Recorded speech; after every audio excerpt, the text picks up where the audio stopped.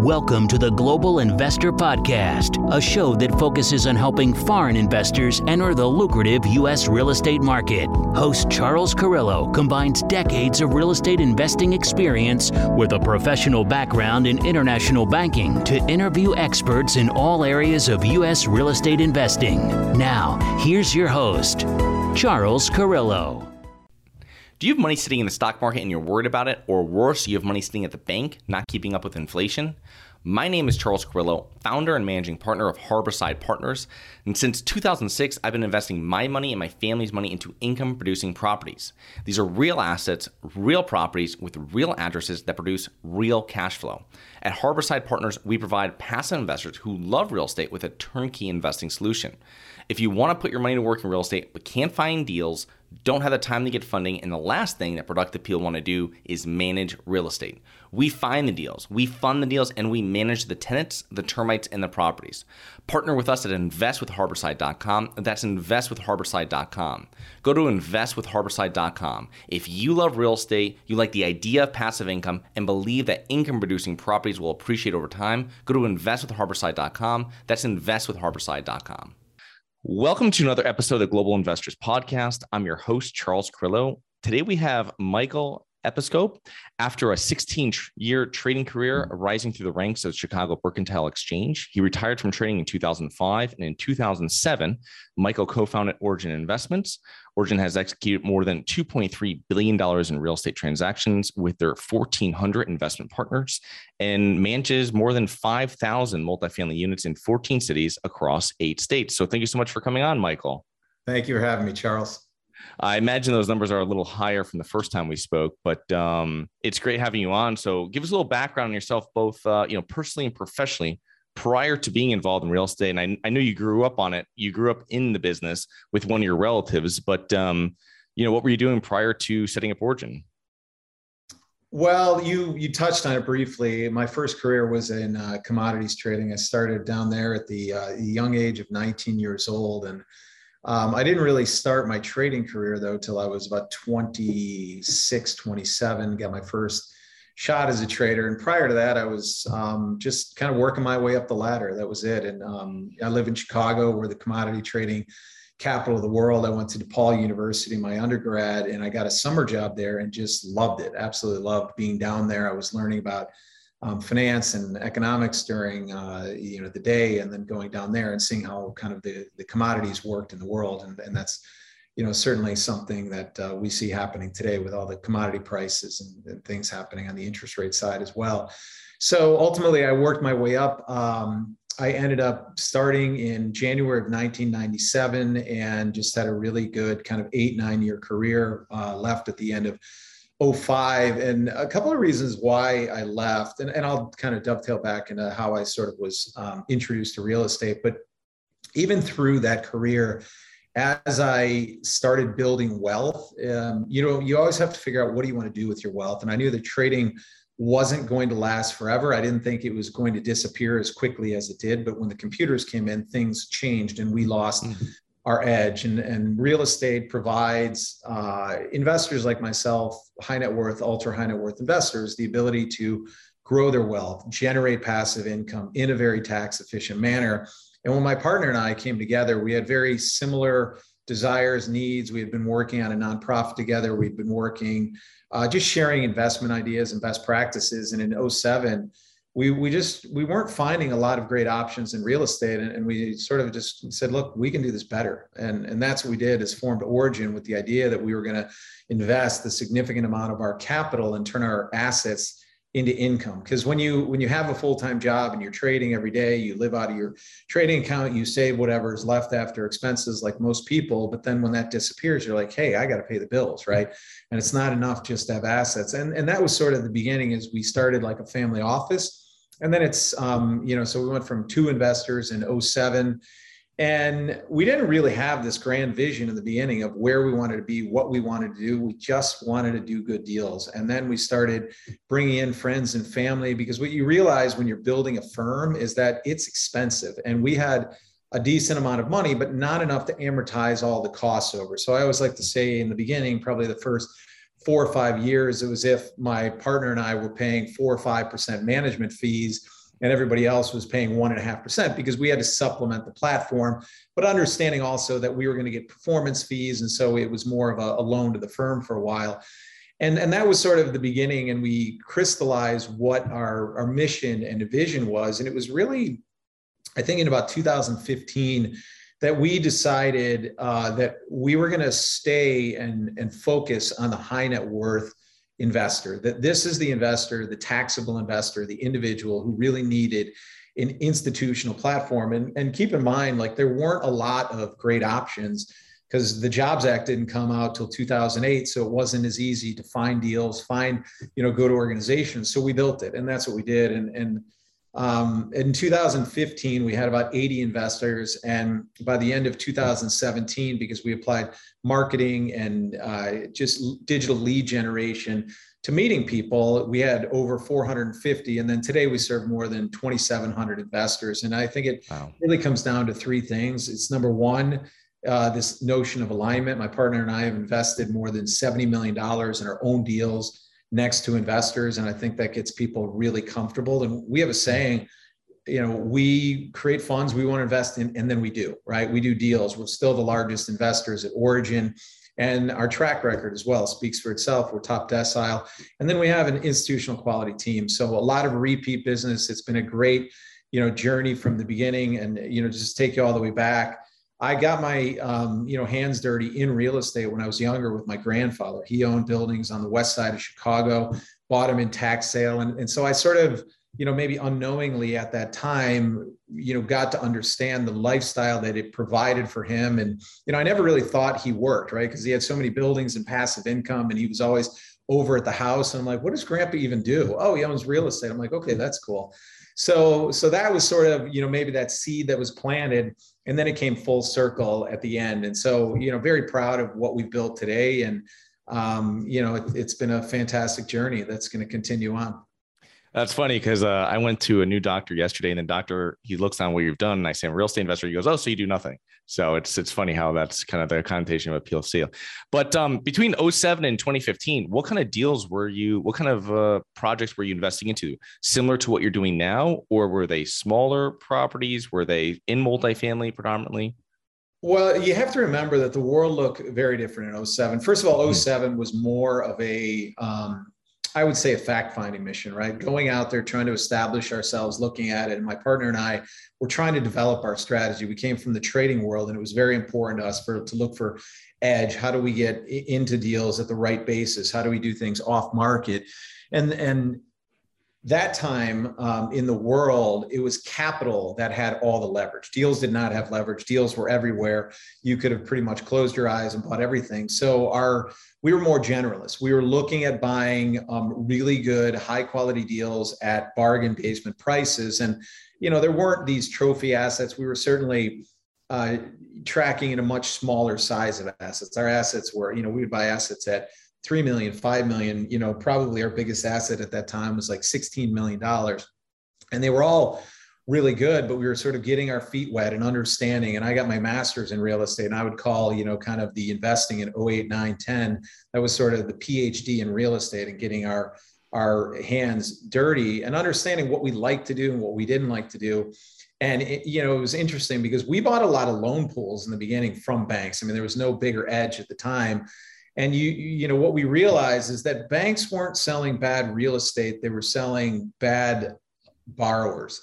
And so we had to then deal with, the kind of bottom of the barrel borrowers there. And we have, just some interesting stories, but we quickly realized, like, this isn't really what we want to be doing. There was a lot of edge and a lot of, good deals there, but it also wasn't scalable for us as well. And that was sort of a moment in time, the bank loans. And over the years, as the market normalized, what we realized is that you really have to have operational excellence to compete in the market, right? It sounds great that you're going to do all these, industrial, office, retail, multifamily, student housing. But at the end of the day, if you do everything, the market is confused about what you do. So we slowly narrowed it down over the years.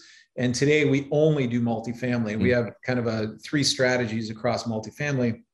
We do ground up development, we do value add, and we also do preferred equity to ground up multifamily developments. Now, we're not doing anything in the value add space today for reasons that we can get into in a little while, but it's more of a barbell approach. And I will say that we have, by specializing and only being in multifamily, we have become much more productive as a firm, and I think better, and it's a better way to just execute and deliver a product for our investors that we can feel really good about, because we understand our markets, we understand our entire data set, all of our technology, our team is built around only doing multifamily, and that's all we think about when we walk in the morning. And it would be a little bit more difficult if we were doing all of these other asset classes and being more generalists, trying to compete against people in those verticals. So we have always favored multifamily. We like it. We don't think, it's not going anywhere. It is cyclical, but it's tended to have been a lower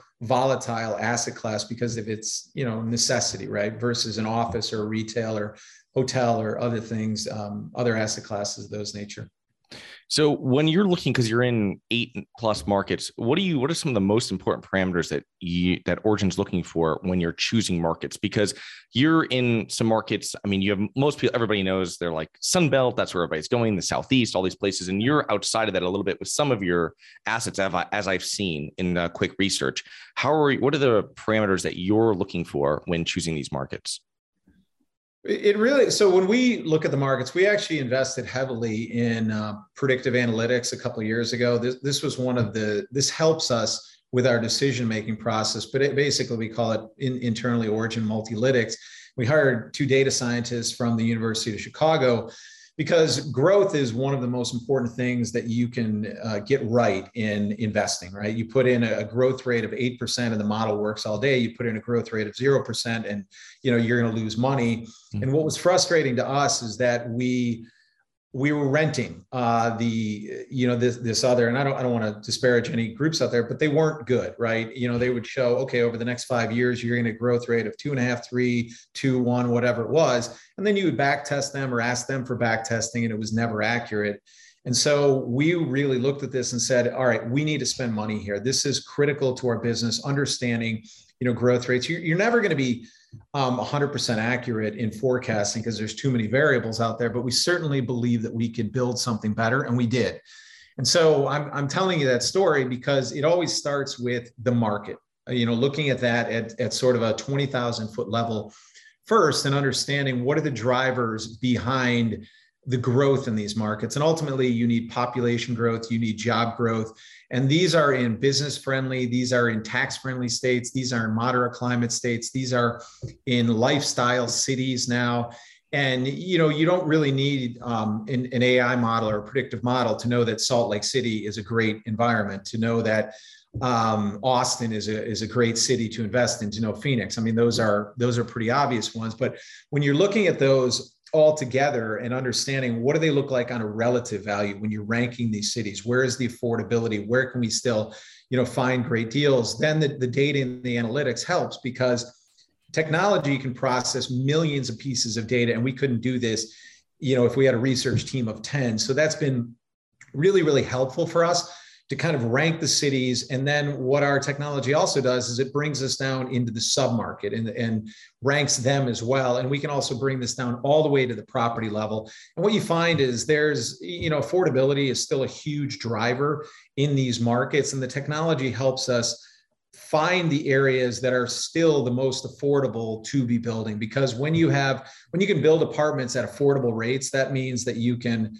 increase prices, rents, things like that. And so, again, it starts with the city, or I'll say even the state, right? So we're only in the Sun Belt states. It goes down to the city. We generally are in cities of 1 million or more in terms of population. And then it's the submarket as well. So, in the submarket that we cater to are generally renters by choice. So these are white collar, 70, 80, 90, thousand and above incomes, college educated. And of course, location, right? It has to have connectivity. It has to have visibility. Design is really important in today's. And then I think what our team does a really good job of is just creating that community and that living space. And, 20 years ago, multifamily real estate was about space. And now it's become much more about community and being vibrant and giving a place to people who can interact with one another. And that's evolved a lot. So I think we're really good at that. Long-winded answer, but that's kind of how there's no one answer to your question about what it is. It's sort of this basket that all has to go together. And then even when we're at credit committee, we're looking at deals, there has to be multiple ways of winning, right? We have to look at a deal and make sure that if we're delivering a deal in 2 years, that we can make the deal work with rents that we're seeing today, that we're not trending those, that we're using, we're doing what's called drifting cap rates, right? So if the prevailing cap rates are in the market are 375, in 5 years, we might use an exit cap rate of 410, 415. And that's sort of institutional underwriting practices. So there's always an art and a science to this. And then one thing, like we had credit committee yesterday, we're always asking, because we're ranking these deals, where's the hidden upside? What aren't you underwriting? What aren't you doing this? And, when the team says, look, our rents are $1,600, we actually think that, there's other properties in here getting $1,700 or $1,800. And so like we can make our numbers on $1,600. You don't have to be a real estate expert to be in that room and going, yeah, that feels good. I can see that there's an asymmetry setting up here that's to the upside, not downside. Yeah. And that's really what we've been pretty good at, is making sure that first and foremost, we don't lose money. That's the number one rule in investing. And we never have on a deal in any of our funds. And because it's that disciplined investing that we've adhered to. Are you guys kind of bowing out of the value add because now that you see prices are coming up closer to construction costs on units? Is that kind of, or like, new construction per units? Because usually, you'd buy something and you're getting a deal on it because what you're buying for is much less than the replacement value, replacement cost. Are you seeing those numbers get really close? So you're getting into better units than you were before because returns are similar, or? Charles, you hit it on the head right there. And I would say we were early in doing that. We were looking at value add. And by the way, I say early, we're wrong, right? We stopped doing value add, I would say, in late 2018, early 2019. We started favoring the ground up development side because even at that time, there's so much capital chasing value add that we were looking at these deals and we were like, look, what's the return on cost? And the return on cost, all you were doing is you were buying a property that was 15 years old, that you would put $15,000 a unit into it, and you would get, a return on cost that was 10 to 20 basis points above prevailing cap rates. And we're like, that's not even worth it. Like, why would we do that? And then you're on top of that, you're looking at an exit price at that time that was $20,000, $30,000 above what the construction cost, the replacement cost was back then. Clearly that's gone up since then.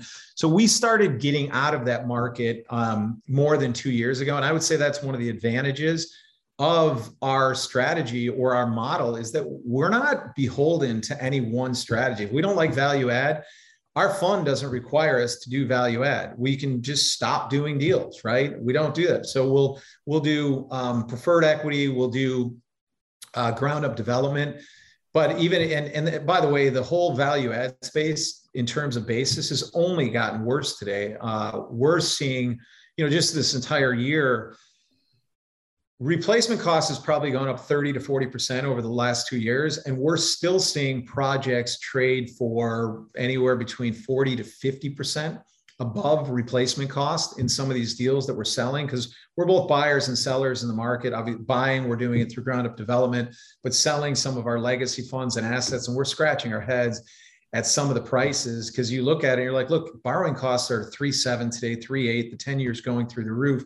And people are buying deals at 3.25, 3.5 caps with this insane amount of growth. And to me, that just doesn't feel like a good bet what's going on in today's market. So we're stepping to the side, because you don't buy a cash flowing asset with the intention of paying the bank every month. That makes no sense to me. So I hope they're right, because if they are, then ground development is going to do that much better. But we are out of the value add today. And candidly, like for us, we had this question yesterday, like, where does the market have to go for us to even get interested in a value add deal? And 20-year-old product today is trading way above replacement cost. And is that a 30%, discount, 40%? It's got to correct quite a bit. And I'm not saying that it's going to, but for us to get back into that space, it's going to take a lot. So your firm really focuses on funds versus syndications. And what are some of the pros and cons of funds versus individual syndications where I'm actually picking the property if I want to be an LP in it versus I'm investing into a fund? They tell me there's going to be 10 projects this year, and maybe I'm investing when there's only 3 or 4 that have been identified. Can you speak to that? Absolutely. We've written articles on this too, but I think the point you bring up about syndicated deals is what people like about them is that they can see a deal, they can invest their money right away in that single deal. The con is that, number one, you're not diversified. You can buy a lot of deals and be diversified, but where you're not diversified, and this is what maybe is a misunderstanding about funds. First of all, your fees are going to be exactly the same, right? In a fund structure or a deal by deal structure, you're going to pay fees, both on the investment management. So I hear people, oh, funds are more expensive. They're not actually. In a fund though, the difference is that all of our promotes as a manager are cross collateralized. And that's a big difference, right? In that the sense that if we have 10 deals in a fund and 5 double their money and 5 don't do well, right?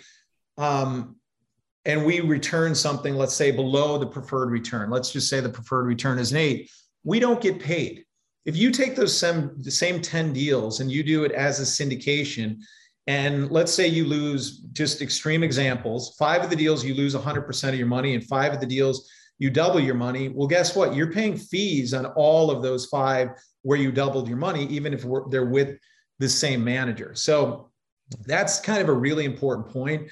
And I would tell you that a fund, you have to think about it like a company as well. And when things go sideways in the world, which they will eventually, a fund manager has the ability to borrow from one property and move to another, because at the top is the fund. And then you have the fund owns 100% of all the properties. And then the owners, the investors have a piece of that fund. And so, historically, like we've operated funds, and if we had an office deal, right? We've done office before. And if suddenly a tenant blew out and we needed $4 million to re-tenant that space, well, we had the ability within that fund structure to bring the money up, right? If you do that deal by deal and suddenly you find yourself in a situation where the sponsor now needs money, guess what? They're calling all of the investors for that money. We have a lot more flexibility in a fund structure than in a syndicated deal by deal. I actually think syndications are better for the sponsor. They're easier. Again, they don't cross collateralize your promotes. So, you're going to invariably make, more money over the long run in that structure. And for, but I think the other thing when you're looking at that balance sheet, that can't be underestimated, especially if you think that there, could be, some storms on the horizon. Fund is a way better model in that situation. Yeah, I also like them too, in the sense that you're going to pick up some properties. So in funds I've invested into, they'll show you, your monthly report, they'll show you collections, and you'll have some that were properties that were in tougher shape when you're buying them. So they're in the 80s, 88% collections, and you have some, and then they go, overall, we're at 96 or 95. So at that point, you're spreading your money over a lot more doors and a lot more, I think it's just less risky. Per raise. So, yeah. It's also, for the individual investor, and I'm sure people, this resonates with people, you have a full-time job, right? And our job is to evaluate real estate and pick the best 10 to 12 deals for our fund. You can try to do that, but I just don't know how you can compete against a firm like ours that we do this every day in and out, see hundreds and hundreds of deals every year, but I do know a lot of people. And by the way, we do both. So it's not really an or, sometimes it's an and there's oftentimes that in our fund, we might have an over concentration in a geographic region or just a deal too big. And then we bring that out in a sidecar opportunity. But understand that deal has been vetted already by us. We're putting our money into it and it's going into the fund. And by the way, like this is how I'm in a lot of private equity out there, venture, things like that. I get shown deals. And whenever I get shown an individual deal, my whole thing is, well, if you're showing me this deal, chances are there are more sophisticated people than me who see hundreds of deals all day long that have passed on this. I'm not going to do it unless one of my fund managers who I know and I trust says, hey, we have this sidecar opportunity that's going into the fund. Well, I know that they've vetted this entire area, this vertical, if you will. They know the competition. They know this deal. I trust them. They've done well. And I'll throw a little bit of money into the sidecar deal, understanding that. And that's it's worked for me.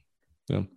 So, Michael, what are some mistakes that you see, common mistakes you're seeing now from other real estate investors? I know you talked about paying the bank every month, but what other mistakes have you seen, let's say, over the last few years or in your investing career in real estate that just happens over and over again with new investors or with seasoned investors? Yeah. Are you talking about like individual investors investing with us or managers on the ground? Operators that are buying properties themselves, and whether they're doing asset management, whether they're managing it themselves. And then, that's mainly where I was kind of going with that. Yeah. I mean, look, I'll go back. I've always been a student of real estate and just understanding why do deals fail. And it's always because things are priced to perfection. They pay too much for the land. It's the left, side of the, just the wrong side of the tracks over there. It's, and then you have a manager, sometimes that just doesn't have a balance sheet or doesn't have a good partner on that side and stuff. So, to me, it always, Charles, comes down to people, right? And who are managing this and what their expertise is. And we're not seeing a lot of what I'll call, huge mistakes today because the market has been so good. But, when the tide goes out, we know what happens and those things will. And I would just caution anybody, especially investors, is, look at the track record of the manager, look at their balance sheet, look at their history, look at how much money they're putting into the deal, et cetera. Look at the fee structures that can, tell you a lot about a manager. But I'm not going to throw stones on any of our competitors out there. I think like in the world that we travel in, which is more the institutional, I think there's a lot of really good companies and great choices for investors today that weren't around, 7 or 8 years ago. And we always tell the story, like candidly, if the world looked like it did today when we were getting out of our trading career, there's a chance that we don't build Origin because the transparency in the market has really weeded out a lot of the, just the groups that didn't do a great job on behalf of their investors. And they've been losing market share ever since. And the ones that do a really good job, they've been gaining market share and getting bigger and bigger. So since you're overseeing a lot of investor relations, over 2,700 investors, how crucial do you find communication with your LPs and your other operating partners in becoming successful in doing additional deals and doing more deals with those investors?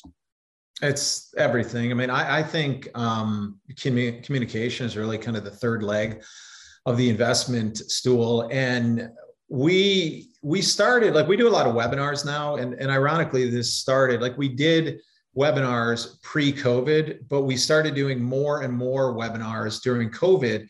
And we started in March of COVID. And I remember this conversation because the world was just thrown into a dump. And the conversation was, well, what are we going to say?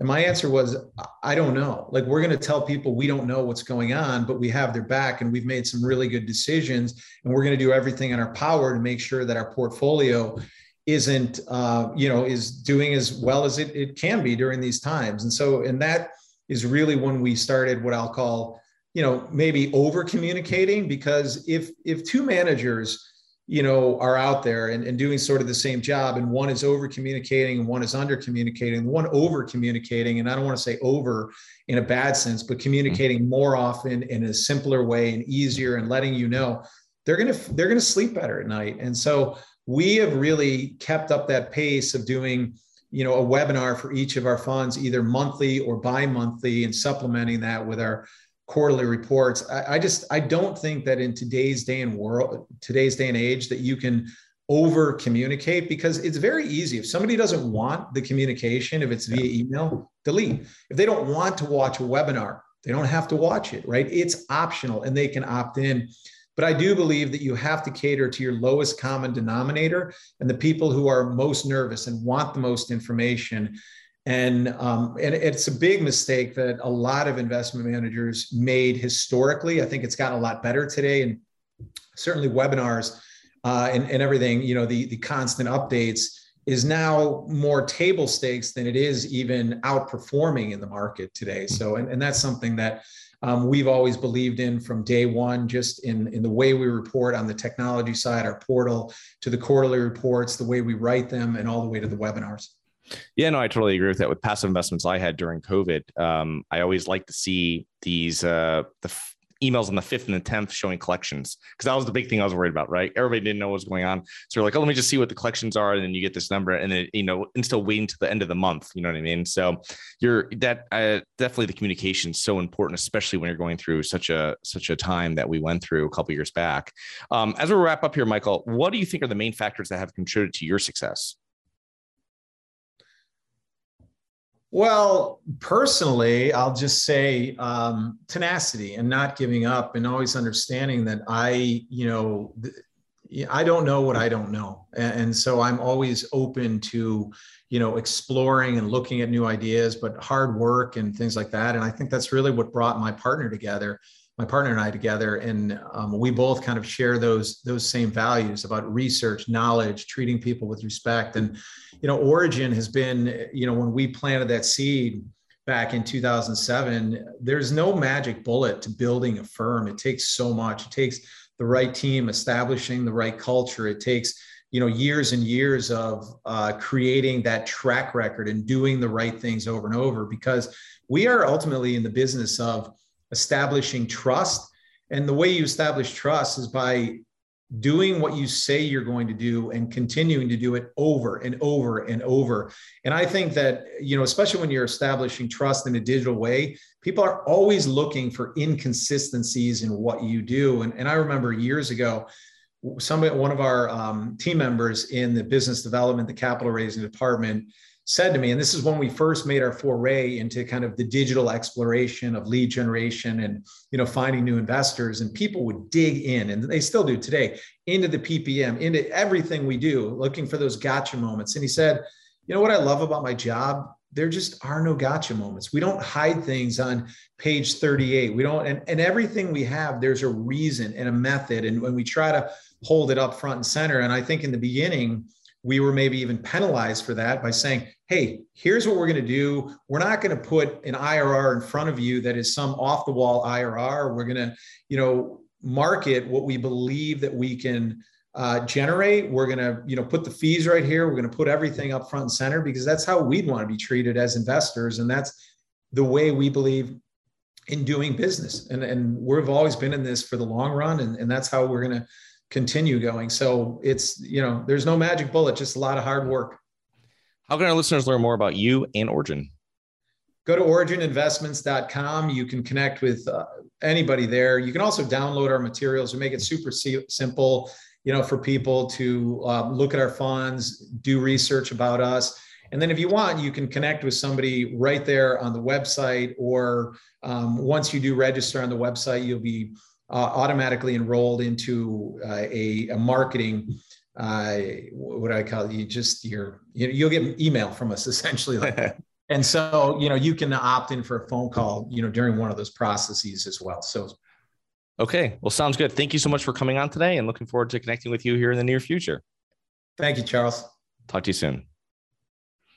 Hi guys, it's Charles from the Global Investors Podcast. I hope you enjoyed the show. If you're interested in getting involved with real estate, but you don't know where to begin, set up a free 30-minute strategy call with me at schedulecharles.com. That's schedulecharles.com. Thank you.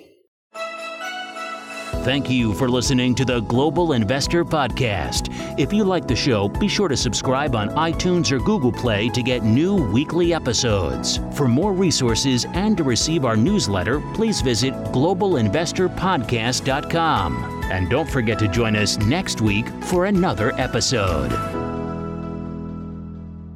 Nothing in this episode should be considered specific, personal, or professional advice. Any investment opportunities mentioned on this podcast are limited to accredited investors. Any investments will only be made with proper disclosure, subscription documentation, and are subject to all applicable laws. Please consult an appropriate tax, legal, real estate, financial, or business professional for individualized advice. Opinions of guests are their own. Information is not guaranteed. All investment strategies have the potential for profit or loss. The host is operating on behalf of Syndication Superstars, LLC exclusively.